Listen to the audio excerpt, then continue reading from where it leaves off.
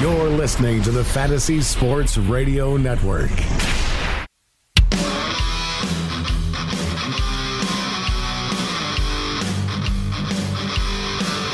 What is up, everybody? Welcome to the latest edition of Doc Jock, right here on the Fantasy Sports Network. I am Greg Sussman, joined by the good doctor, as always, Dr. Mitchell Roslin. Doc, how are you, sir? Doing well, Greg. I wish I was from Boston today instead of from New York City. It's great to be a Boston fan, I guess, these days. It's unbelievable, Doc, because this is the longest drought for a New York championship in about 100 years. Boston, on Sunday night, wins Game 2 of the ALCS. They win against the best team in the NFL, undefeated Kansas City Chiefs in Foxborough. All is right in New England, and here we are in New York, looking at one miserable football team, one simply mediocre football team, two baseball teams that didn't get the job done, hockey teams that are going nowhere, and then we have the Knicks who are, whatever. Who are prepared to tank this year, and the Knicks are playing to hopefully get Kevin Durant. I mean, I think that's God willing, right? That's the thing. And I think that actually strange place to start, but really makes sense from a career perspective for Kevin Durant, because he went with the Warriors, who had already won before. Yes. And now LeBron's getting older, and if he really wants his legacy to be that he can take something to the promised land that wasn't already there, what a better place to do it than on 34th Street. You know, it's amazing. Kevin Durant, LeBron James, both already have, I believe, 4 championships apiece, maybe 3 championships apiece, with LeBron and Kevin Durant.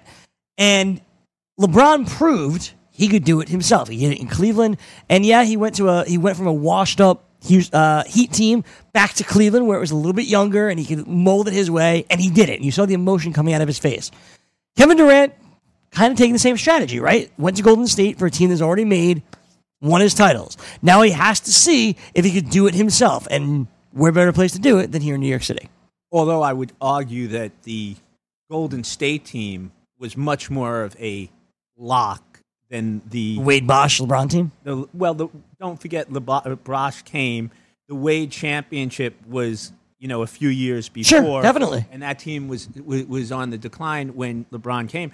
I mean, Kevin Durant we were arguing about a great team that was transcending the sport at that time with best record ever. Yeah, I mean, so and then you added and yes, he's played incredibly well in the championship series, but they're able to give each of those players a vacation and still be way better. If he could do it here, that would truly change his legacy. And I think that's kind of what the Knicks have been putting in place for a long period of time. And I think that what's interesting is, they're really going. I think this morning I was looking, and they were ranked 27th in the NBA, and that might be, kind. But they're playing for next year, and you can get away with that in the NBA, but you really can't get away with that in the NFL because the careers are too short. So even if New Yorkers are feeling that the Giants should tank so they can get this year's best quarterback, that may actually have the opposite effect. You put people in who are hungry, they can actually have the opposite effect. Before we move on to the NFL, the NBA does open up tomorrow night. Warriors, once again, the heavy favorites to repeat as champions for the 4th time in 5 years. LeBron begins his interesting title march out there in LA with the Lakers, with a totally different team than we're used to seeing around him. What do you believe, Doc, are the most important and interesting storylines as we kick off the NBA season? So I think that you start with again, who's going to come out of the LeBron-less East is obviously definitely. So the 3 teams that come to mind have to be Boston, Philadelphia, definitely, and Toronto. I think there's a 4th team, too, that comes to mind, and that's Milwaukee with Giannis.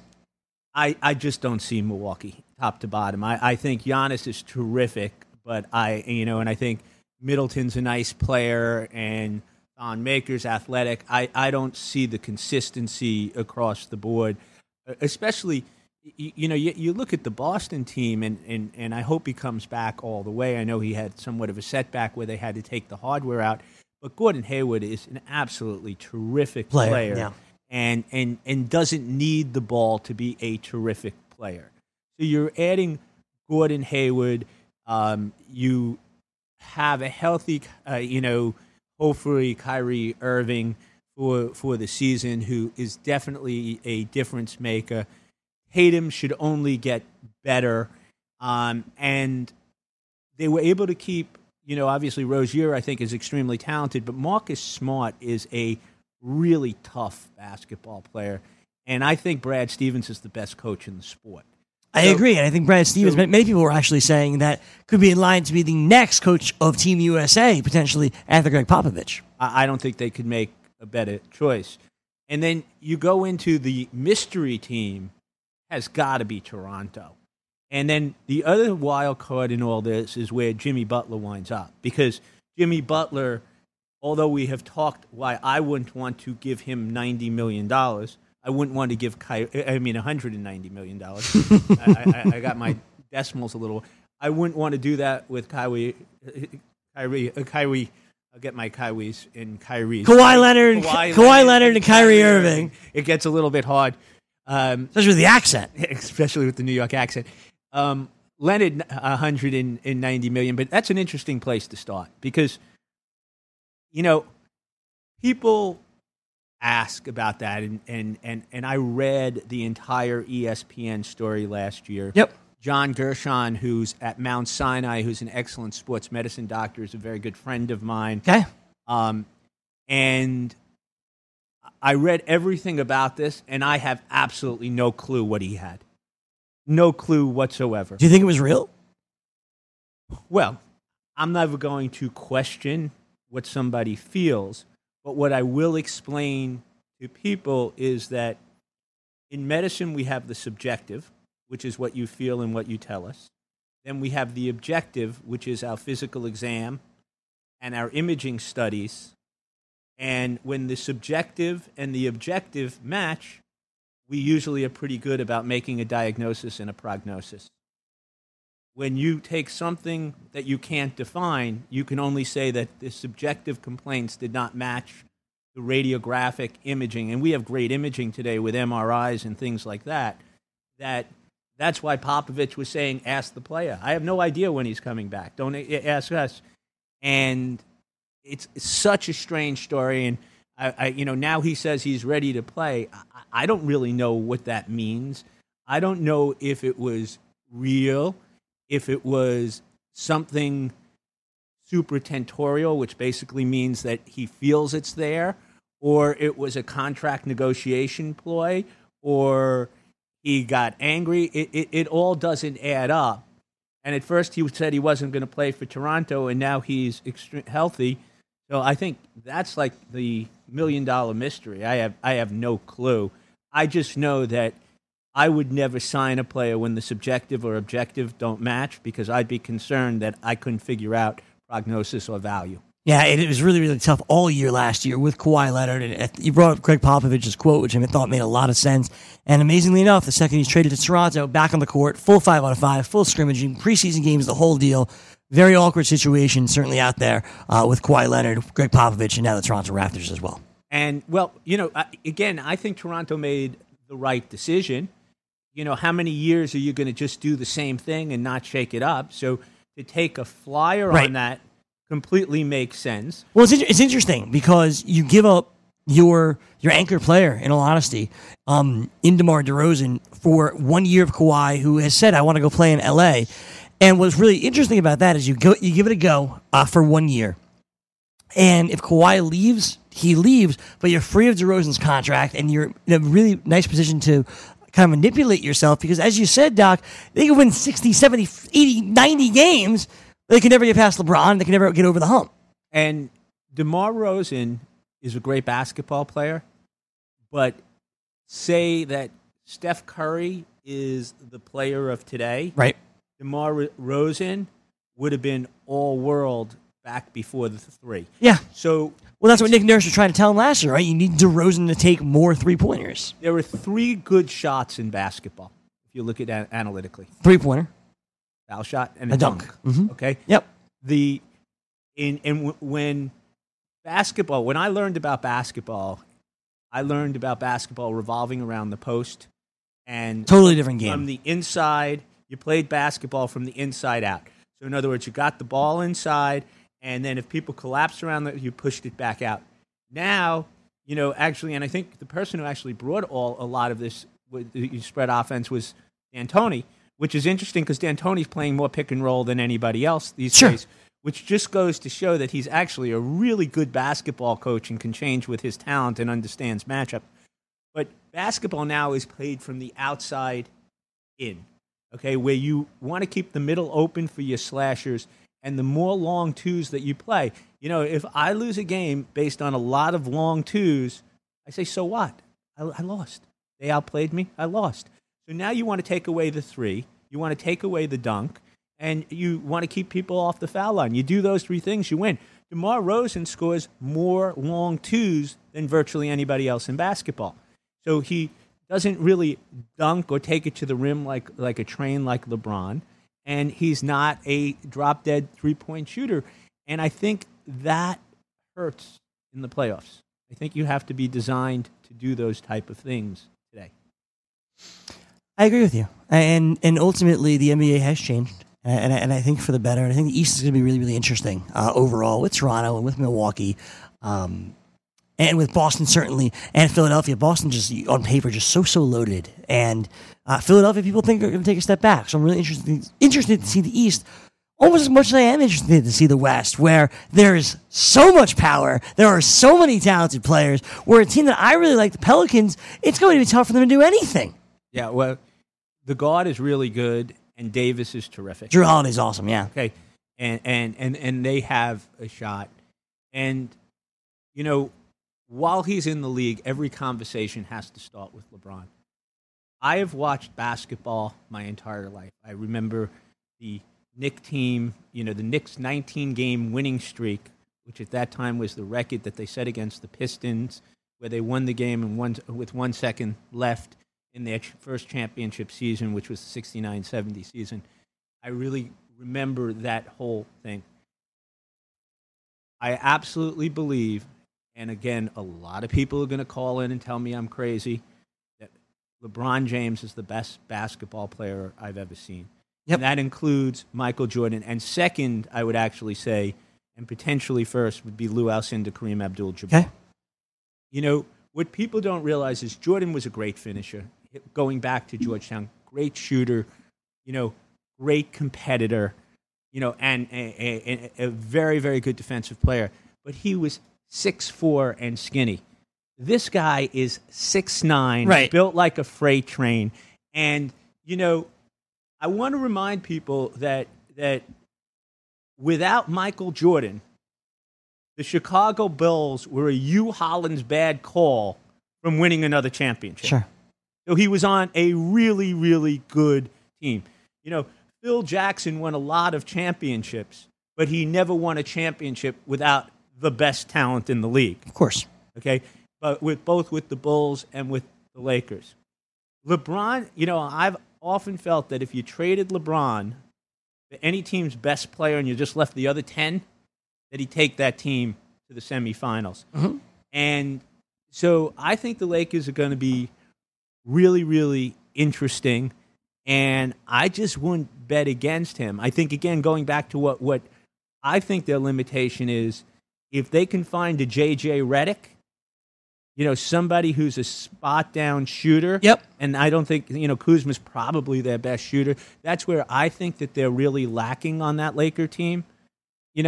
I think that they can compete with anybody besides the Warriors. No one's competing with the Warriors. Mm-hmm. I mean, the Warriors, with today's rules, where they have now avoided hand checking, and now you can't even hand check away from the ball, this Warrior team is just set up for today. Short of injury, the Warriors are really set. I think Portland takes a step back. I agree. Okay? I think Portland takes a step back. I think that I have not seen anything from Carmelo Anthony to make me believe that Houston is better with him than they were without him. Well, They Trevor also Ariza. lost Trevor Ariza. Yeah. It was actually another draft pick by Isaiah Thomas going back, who actually did have a reasonable eye for talent. So I think that's really interesting. And I think that the NBA is set up, we were talking about how the future looks really, really bright for the NBA. Yeah. I mean, they have, my 8-year-old knows Steph Curry. He knows LeBron, obviously, but kids seem to love Steph Curry. They have the stars that people relate to more so than any other sport. No doubt about it. And the NBA absolutely in a fantastic place. A sport that we said was potentially dying a couple of weeks ago is Major League Baseball, who are in the midst of their playoffs, down to the Final Four right now. Good ALCS and NLCS, both teams, both series tied at 1 at the moment. And we've talked a lot about how the game has changed with the bullpens rather than the starters. But it's interesting because tonight, Game 3 between Milwaukee and LA, brutal luck for MLB because it's at 8 o'clock, featuring a team from Milwaukee playing at the same time as the Green Bay Packers play at home on Monday Night Football. Just a sense of where things are, where the Brewers are in the Final Four for the first time in God knows how long. And it's a game against one of the worst teams in the NFL between Green Bay and San Francisco, and you know that the rating for Green Bay and San Francisco is going to dwarf what the rating is for baseball, which is kind of a sad state of affairs. Well, there's no question that the NFL rules the world, and obviously, this would have been a different game without with Jimmy Garoppolo in it, who gave him, interesting. What his salary cap hit was this year was $37 million. That being said, I've enjoyed the baseball postseason because you have starters relieving, you have relievers starting. And I think that we're also going through another change in baseball, probably brought on by the shifts. And that is, I think that the player of the future is going to be a lot like Alex Bregman, third baseman of the Houston Astros. Okay, I think that, we made this point about one of the local teams, and how the Mets had the least athleticism. If it was the back of a Stratomatic card or the back of a baseball card when they started the seasons, the home runs would have looked fine. But when you looked at them on an athletic field, they just weren't athletic. Yeah, the only athlete they had that they were playing was the shortstop. It was the least athletic team that could have possibly ever been put on the a field. And what happened besides the first 10-game winning streak was predictable. So I think that what you're seeing now is you're going to go back to in players who can actually put the bat on the ball and make pitches work and take teams out of these shifts, which I think you could do with some degree of strategy. And I think that transition is beginning to happen. And I think it's encouraging that we have young managers that are willing to think somewhat differently, or with different takes on it. But Craig Counsell, Dave Roberts, Hinch, and obviously Alex Cora, they really don't seem to be as reliant on past precedent. They seem to be willing to change. So I think that's some degree of excitement. I think the Boston-Houston series is a great series. I mean, I think those are two terrific baseball teams going on, and I think Chris Sale will probably be okay. It sounds like he probably went to the hospital for some degree of hydration with some sort of stomach virus, and it's glad to see because he's an exceptional talent. The other series is interesting because you have the classic pitcher, even though young and Buehler, going against Milwaukee when they might try to take him out of the game after the third batter. 100%. 100%. And, can you win that way? They certainly believe you can. So, but, football's not without its problems either. I watched something really, really interesting, and then I listened to the podcast. There was an article about Alan Sills, who's the chief medical officer for the NFL, and ESPN is doing a special television cast, and there was a podcast about it, and it was about the concussions, but more it was about the NFL's preparation for medical things before a game. And Alan Sills, who happens to be a well-respected academic neurosurgeon, tells you how far the NFL has come in this, because the original medical officer that they hired to oversee the concussion was somebody by the name of Elliot Pellman, who had really no credentials whatsoever. I thought Dr. Joe Maroon was in charge of it. Pellman was the initial person, who was actually an internist that worked with the Jets. Okay. And now they have a chief medical officer who's an academically respected neurosurgeon, a real doctor, and a marvelous academic physician who cares a lot, who's put together a whole plan of action for the NFL, meaning that at every single game, they not only have spotters on the field, they have spotters in the booth, they have each team's training standpoint, they each have their own medical staffs. The road team has an appointed medical staff in case of an emergency for one of their players, and they even have a board-certified anesthesiologist on the field in case they need an emergent airway. An hour before the game, they meet to go through every single scenario in case there's a Ryan Shazier moment on the field. Okay. All of these things, I think, are absolutely wonderful. The problem that I hear here, and that I throw out to you to get your reaction as somebody who's younger and getting married, is if the NFL has to do this. Okay, I understand like 7-year-olds can't hit hard enough, but you get to the high school level. You get to Division III college. You get to Division II college. Yep. I'm not talking about Alabama playing Georgia, where they have the money to duplicate the same thing. Right. Is this a standard that we need? And at the same week, CNN did their annual article that basically shows that one thing that we know, that somewhere between 5 and 15 high school kids die playing football per year. So is this now the standard that we need to make football safe? And if it is that a standard that anyone could meet? Because when something happens, or a parent stands up and says, well, this is what the NFL does, I think that it's a little bit concerning. I'm curious to see what your reaction is. I think that as you said, I'm getting married, and I will have kids at some point. And I could never let them, in today's day, play football in general, number one. Mm-hmm. How do you feel about hockey and lacrosse? I feel stronger about football than I do hockey and lacrosse. I agree with you, but I would love it. I mean, I prefer soccer for sure, and basketball and baseball. Tennis, golf would be good. Yeah, but fastest way for a Division I scholarship. Yeah, fencing.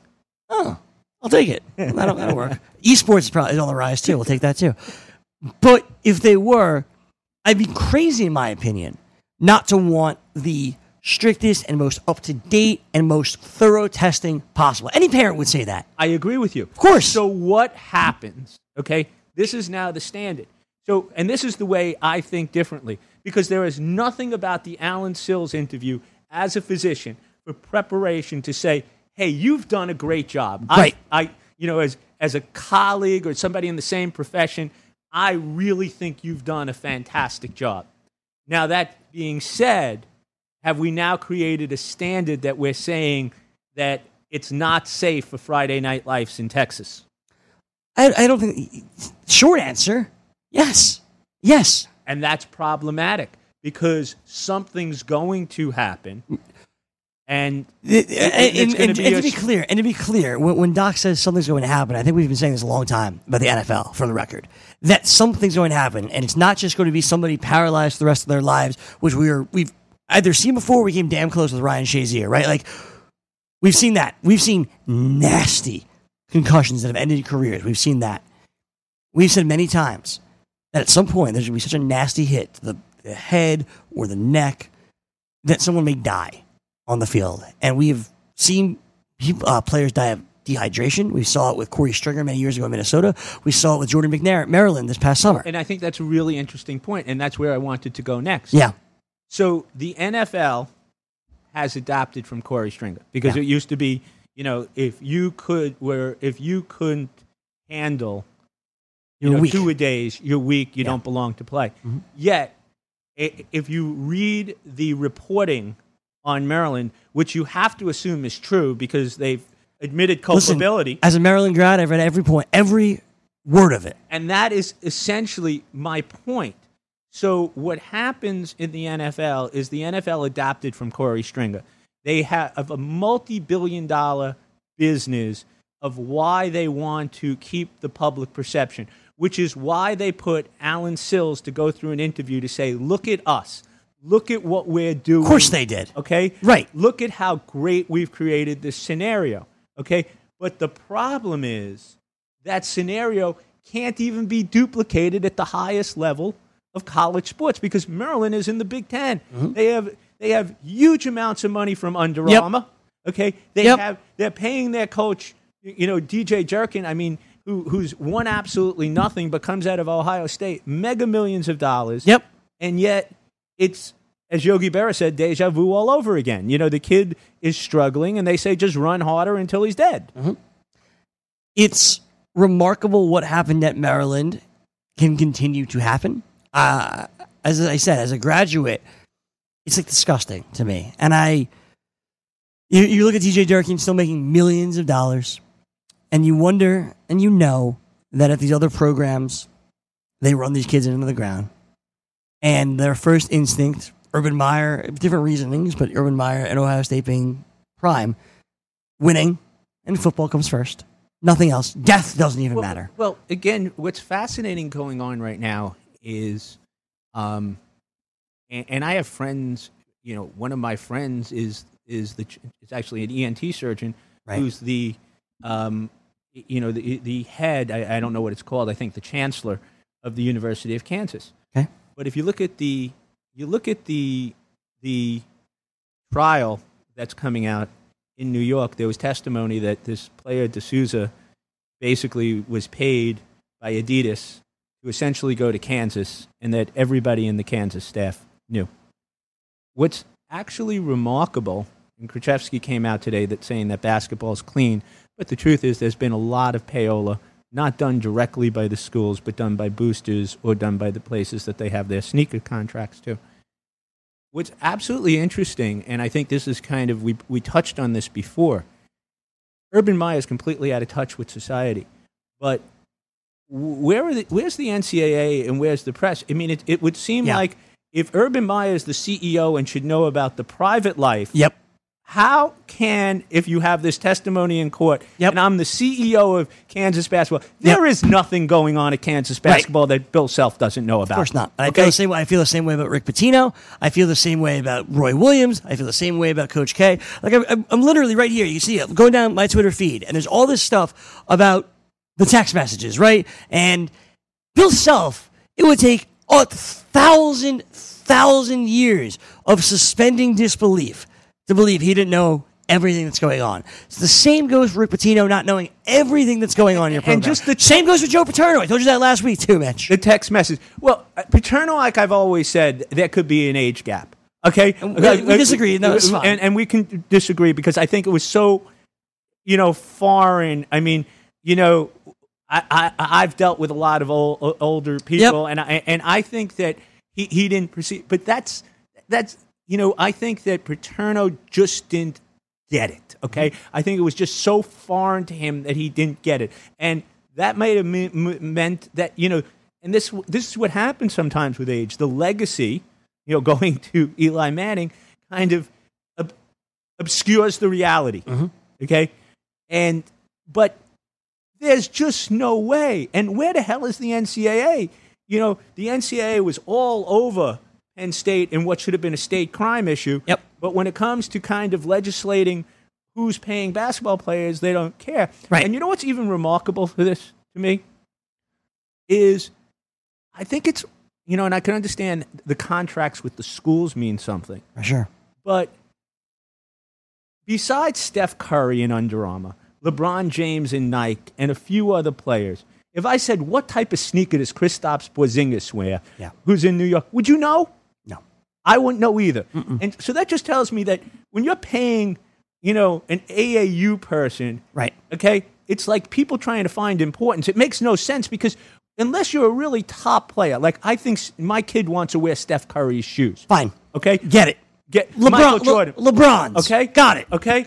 What brand? Kevin Durant, for sure. Okay? Yep. What brand is like I said, Kristaps? We're Knick fans. Right. We go to the games. We have no idea what he Right. has on his feet. Not a clue. Okay? Not a clue. So I'm not a kid, right? So I'm not the market. But last week, I went to Foot Locker, right? And I bought these shoes. I'm like, these are cool. I like these. And I'm sure you hate them, but that's fine. Right? Like Carolina Blue. They're a Maryland grad. Right. So I got these blue. I thought they were really cool. And they were on sale, and I bought them. I found out after I bought them, Doc, that these are Pharrell Williams shoes. I had no idea. Didn't even occur to me. And again, I'm not the marketplace, and I get that, right? I'm not playing basketball every day. I'm not an aspiring basketball player or a child athlete that wants to go to my rec games and play and be like, look, I got these Steph Currys.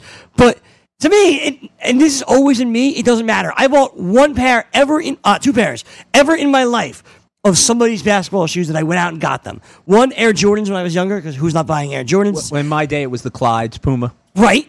And then the second one was LeBron's first shoe. My dad and I went to the mall and bought LeBron's first shoe. That is it. And it's the same thing goes for Steph Curry. But every other player, these shoe companies are almost needle and haystacking it, trying to hope they get the next Steph Curry. And it worked for Under Armour with Steph Curry, and it worked for Under Armour for Jordan Spieth, but more often than not, it doesn't. Now, a guy like Phil Knight, now they may invest in guys where you get a little notoriety, right? You invest in a guy that you get going to Kentucky, and there it is. It's splashed everywhere at Kentucky, and maybe that 1 year you have a superstar like an Anthony Davis or Karl Anthony Towns that's wearing Nike all year long, and maybe that makes sense for you. Well, but more often than not, it does not. It's a little bit different. Also, I read the book Shoe Dog. It's an excellent book. And there's so many things that are really fascinating from the book. The first thought that comes to my mind is that Phil Knight married a girl who was in his accounting class when he was a professor. That can never happen again. Okay? She was actually his student. Well, he was the teacher, to be clear. He was the teacher. Yeah. So it just goes to show some of these relationships works. It's interesting. But Nike was always kind of an underdog company, and you had Sonny Vaccaro at 5-star, and they were first to try to get into Adidas's monopoly in schools. And now Under Armour at Maryland doing somewhat of the same thing.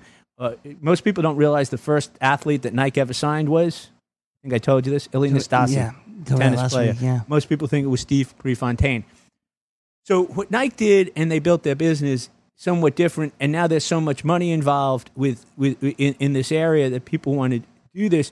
But it's really, really weird.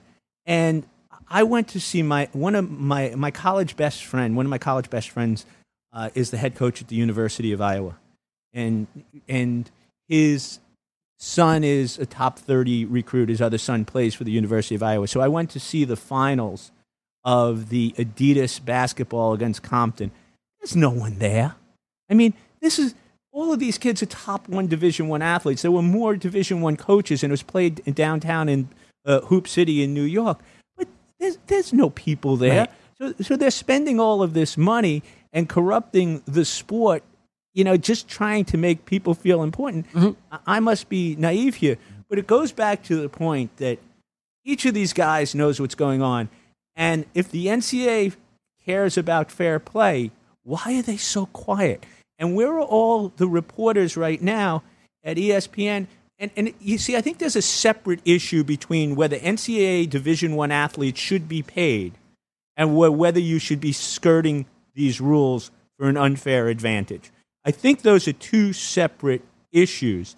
And if these coaches are really doing that for an unfair, then they should stand up and say, we need to come up with a way to pay these kids fairly for what they're doing or compensate if you don't think a scholarship is adequate compensation. Yeah, I think it's for sure. And we talked about this, I don't think a scholarship is adequate compensation. And if you want to talk about that in regards to the shoe companies and the sponsorship, I'm interested. I think that's an interesting conversation, and we'll certainly have that at some point. Let's get into Week 6 of the National Football League. It began last Thursday with the Giants and the Eagles. And, Doc, is there any question that the Giants are the worst team in the NFL? I mean, who's the best and the worst in the NFL changes by the hour. Definitely. But I will tell you that I think that the Giants and the Oakland Raiders are in the worst shape going forward of any franchise. I would much rather be in the Cleveland Browns situation. I think is much more optimistic than the New York Once Giants. They change coaches, sure. Okay. The New York Giants are, it was interesting last night when I was watching the Patriot-Kansas City game.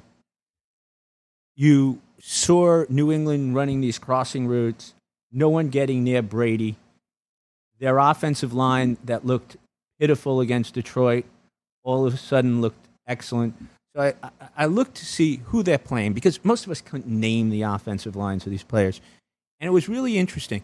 It wasn't number one draft picks. Their left tackle they got from the scrap heap from the San Francisco 49ers. Their right guard was a mid-range draft pick making $700,000. Basically, I added up the salary of their entire offensive line, and it came to about $14 million. And Nate Solder against the cap for the Giants is $10 million. Okay? Now, this is the Giants' revised offensive line. A year ago, they had 2 number 1 picks and a number 2 pick on their offensive line. It's so funny. It's now 4 days after the game. And the dialogue begins to change. It's almost like the cycles of bereavement in the New York area. And it goes through first, that it's Eli and the offensive line. And then as the week goes along, it can't be Eli because he's got the Manning name in the back of his jersey. He started for 15 years. He's won 2 Super Bowl MVPs. And everybody talks themselves into the fact that it's the offensive line. Yeah. Let me be the first person in New York to say that the combination of the Berlin Wall and the Great Wall of China couldn't protect Eli Manning right now. And when you watch this, if you just, and somebody else said this, you just take the name off the uniform. And I don't think it's physical decline. I still think he can make all of the throws, as we've seen at other times. But number one, he never avoided the rush well, but he doesn't want to stay in there for escapability. Right. And we saw last night when Brady, and especially in today's NFL where you can't hit the quarterback, and even when you have the quarterback, you let go of the quarterback while Brady scores. You saw on the first series of the game, Eli throws the interception, happens. Okay. The Giants play actually pretty good defense against Carson Wentz on a third down play. They force him out of the pocket. He makes a ridiculous throw on the run, and that game was almost over, except for the exceptional thing with Saquon Barkley. Sure. So you're looking at a team where the quarterback can't run, the quarterback doesn't avoid the rush, the quarterback doesn't stand tall in the pocket, he has no escapability, and when you pressure a veteran quarterback and they have playmakers. And honestly, every single week I've been saying that Barkley's the best I've seen in a long time. I thought he was ridiculous on Thursday night. Yeah, he was incredible Thursday night. And I said this to you last week, that if the Giants draft a quarterback in this upcoming draft, you feel a lot better about everything. If they could find a talented quarterback in this upcoming draft. But going back to Eli Manning. But it goes deeper than that, okay? It goes deeper than that. So I went to look at Spot Track, just look at teams that won, contracts. Mm-hmm. And, the Giants are paying Olivia Vernon $17 million. Mm-hmm. That's like 8%, that's 10% of your cap. Yeah. Olivia Vernon, last year they were paying Janoris Jenkins $15, he's down to $10 million. Yeah. Now let's look at the Patriots' salary. This year, Brady is up to $22 million, which is the same as Eli. Their next highest paid person is Gronkowski, who's a difference maker at $11 million. Mm-hmm. Okay? Then they go to Devin McCourtney, all-pro safety. Then they go to Hightower. Okay? The problem when you look at the Giants is, what stuck out in my mind as being one of the most ridiculous contracts is the Giants played Jonathan Stewart to be a backup back between $3 and $4 million. Mm-hmm. I mean, why? That's where you get somebody right out of college. or you basically say, Jonathan, you're on fumes. You want to play for me for 1.5? Fine. The Giants are paying Rhett Ellison $4 million. Now, everything you're saying, Doc, is, to me, obviously an indictment on a general manager. Both general managers. On general managers, plural, and on ownership that refused to see the situation for what it was. In New York, we basically treat the Maras as their royalty. Okay, historically, I know Willington Mara, considered a great gentleman, but the NFL, Pete Rozelle, had to step in because the Giants' football operation was inept to hire George Young. Mm-hmm. You know what I hate when people say, but I'm about to say, which is terrible? Here we go. Is you take away the 2 Super Bowls, yeah, which you can't do because I think the Giants and the Patriots are the only teams since 2000 that have won multiple Super Bowls. So you can't take away the greatest prize in football. Ravens have done it. Yeah. Ravens, yeah. You can't take away the greatest prize and do that. But most years they haven't done well. And you have to say, if it was Reeves and Gettleman, when are we start going to say that John Mara needs a real football person? I mean, that almost is like you're not allowed to question John Mara, in New York. It's the Mara family and the Rooney family, and they do things the right way. I'm sorry. I don't get these contracts, and it goes to something you said at the very beginning, trying to put Band-Aids on things. The Jets are in a people always talk about Chris and Woody Johnson. They also, in this town, really go after James Dolan. Now, James Dolan is interesting because he's a goofball, okay? But as a general manager, he seems to give people whatever they want to do. He allows them to do. I guess the exception might have been the Carmelo Anthony trade, but he pretty much allows them to do whatever they want to do. Recently, that has been the case. He has been very hands off ish. But then but then he goes, "Look, I'm being hands off ish. Look." And he's a complete goofball, buffoon. But and there's no question he's a buffoon. But there's no question that he's not cheap. Okay, nope. He gives them financial resources. Nope. Okay, he owns the building, and when people say they can't win because of James Dolan, I know that's become a very popular thing. I don't really understand why, because it's not like he's the Wilpons. In the last 25 years, the Giants, by the way, have won a playoff game in 3 of those 25 years. They went to the Super Bowl all 3 years, but right, still, but. So you look at Eli's career, 1 out of 7 years in his career, 1 out of 8 years in his career, he's won the Super Bowl. And that's the only time he's won playoff games. But isn't that what it's about? It's about? Without question. But you were talking about the Maras being treated as royalty. You're treated as royalty, and they don't have this sustained success. They'd be the Jets if it wasn't for some of these victories, right? So I get it. You're not taking away the Super Bowls. I'm not trying to do that either. But the Giants have not had the success I think a lot of people believe that they have when you just look at it on the surface. Right, but the thought process going into last year is, and right now it's up to, I was listening to Mike Francesa coming down here saying, well, it's the offensive line and Deshaun Watson's gotten sacked and Mariota's gotten sacked. The bottom line is you look at Beckham's comments and it's kind of really, really, really interesting. No one talked about is Sherma had Beckham returning a punt with no time left in the clock. Well, it's clear that he was angry, and he said, "Go do this." Now, you never punish your highest paid player and your superstar by putting him out there with a bunch of third stringers, as we saw Mark Sanchez several years ago with the Jets. But very, very interesting. As a doctor, Doc, that was weird. As a doctor, Mitch. Yesterday, in that Rams game, seeing Cooper Kupp go down with the horse collar tackle, and I thought he immediately tore his Achilles. He was carted off with a knee injury, and very, very serious looking. Very serious looking. They went to the locker room. They went to the sideline reporter, and she goes, listen, he was very stoic out here. When he got back to the locker room, he grimaced. He could not put any weight on his left leg. It was clearly his knee. He's questionable to return, but this looks very serious. Next time you see the Rams game on the Red Zone channel right after halftime, there's Cooper Kupp back in the game. I've never seen anything like that. That serious looking, that serious sounding, that serious feeling. Carted off. Now, he wasn't himself. He was in and out of the game a lot in the second half.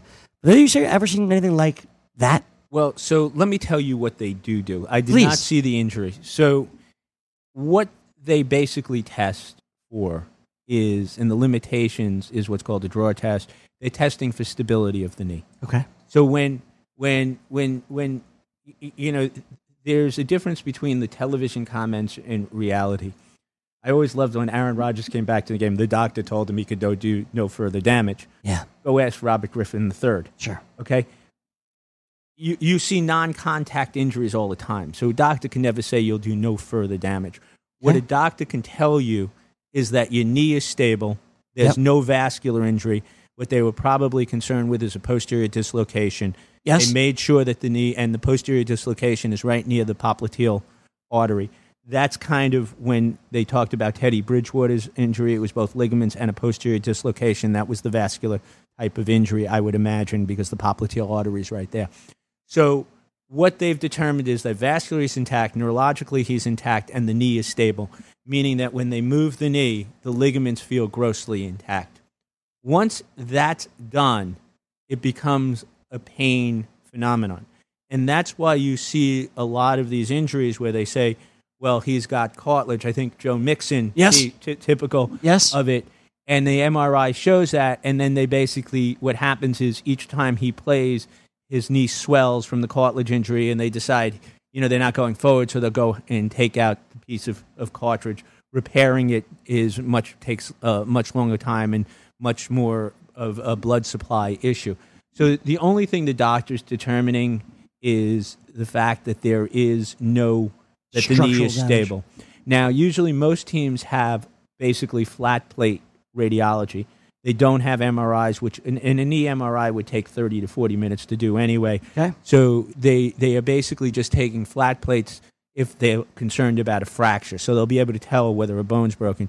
But they're just doing a soft tissue exam, making sure a lock and a draw test that the knee is stable. And it was stable. So it's stable, and he came back into the game. But that was crazy. I know you didn't see the injury, but it was scary, Doc. So, but part of the evaluation now that's in place is that besides the physical exam, the people in the NFL game, and this goes back to our prior conversation, have access to all of these tapes to look at head injuries. So this is just a knee injury. This wasn't a head injury. I understand, but even knee injuries or any injury, because the mechanism of injury is very, very important, we usually don't have that ability for diagnosis. So if something has a bad mechanism, right now the doctors can actually keep somebody out of the game just based on mechanism when they look at the videotape of these things. And that's a big difference right now. There was always kind of the thought process of the Chinese firewall. Sure. But, people like Parcells would give you a glare. Now I believe there truly is a Chinese firewall between the medical staffs and the NFL teams. And that's probably a difference in the last 3 to 5 years because, again, we're getting to huge liability.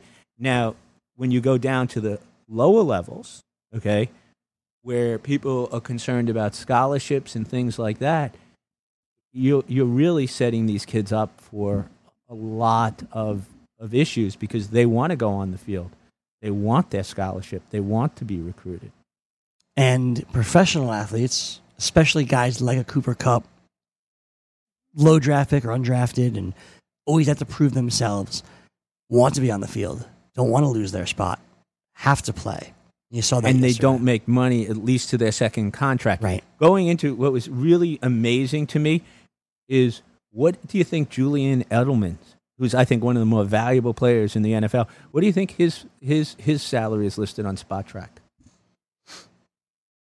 Julian Edelman, because I remember he was a free agent a couple of years ago. He took one visit to the New York Giants, then went back to the Patriots. He's probably only making like $4 million, $4.5 million. Wow, $3 million. No, less than Red Ellison. No, that's interesting. But you wonder what his signing bonus was and how much. You don't know, and he could be at the end of a deal, and this could be what we talked about with Earl. I can certainly go to SpotTrack and find that out. But you know what I saw also when I was checking is that what player in the NFL right now has made the most money in his career? Matthew Stafford? No. Really? Matt Castle? Somebody we spend half a Doc Jock talking about. Half a Doc Jock talking about. Eli Manning. Eli Manning. There you go. $255 million. There you go. Yearly cash for Julian Edelman is $7.8 million. So he's doing okay. Yeah. And he got $7 million. He's got a $7 million signing bonus. He's okay. He's doing all right. Doc, we are just about out of time. Any final thoughts before we wrap up, sir? Well, I'm looking forward to the end of the baseball playoffs. Who do you think we're going to have in the World Series? You know, I really thought the Astros were the best team. The Red Sox certainly fighting their way too. We'll see if the Brewers can do it. I don't know that they can. I feel like the Dodgers have gotten in there a little bit. So I'll screw this. I'm not picking the Red Sox. I'll take a rematch from last year, Doc. Give me the Dodgers and give me the Astros. Yankees general manager, what do you do? If you're Brian Cashman, what do? You go out and sign Manny Machado is what you go do. You think so? I do. You think they need Manny Machado, or do you think they need somebody like a Daniel Murphy? Or both? Both. For sure. Both. Absolutely. You need both. And what about pitching? You know what? Patrick Corbin's the one everyone's talking about. He's a New Yorker. He wants to play for the Yankees. If he wants like top 10 baseball money, is he a top 10 pitcher in baseball? Absolutely not. That's the problem. I think you try to trade, right? If you sign Manny Machado, can you trade Andujar, who's probably the rookie of the year for a young pitcher? Maybe. Who is that pitcher? I don't know. And that's what makes it so hard. NBA Finals. NBA Finals. Give me the Golden State Warriors versus the Boston Celtics. I think you have to agree with that. There you go. And one last question. Yep. Who's the most famous athlete in the world? The most famous athlete in the world today. There's three that come to mind immediately. I'm going to say all three? Yeah, you can say all three. LeBron James, Tiger Woods, Cristiano Ronaldo. I would have gone Ronaldo as the most famous in the world. There you go. Especially with the commercials. Fair enough. See you next week. Absolutely. For Dr. Mitchell Roslin, my name is Greg Sussman. Thank you so much for watching and listening to Doc Jock. We will do this all again next Monday. We really appreciate you watching. Bye, everybody. Bye-bye.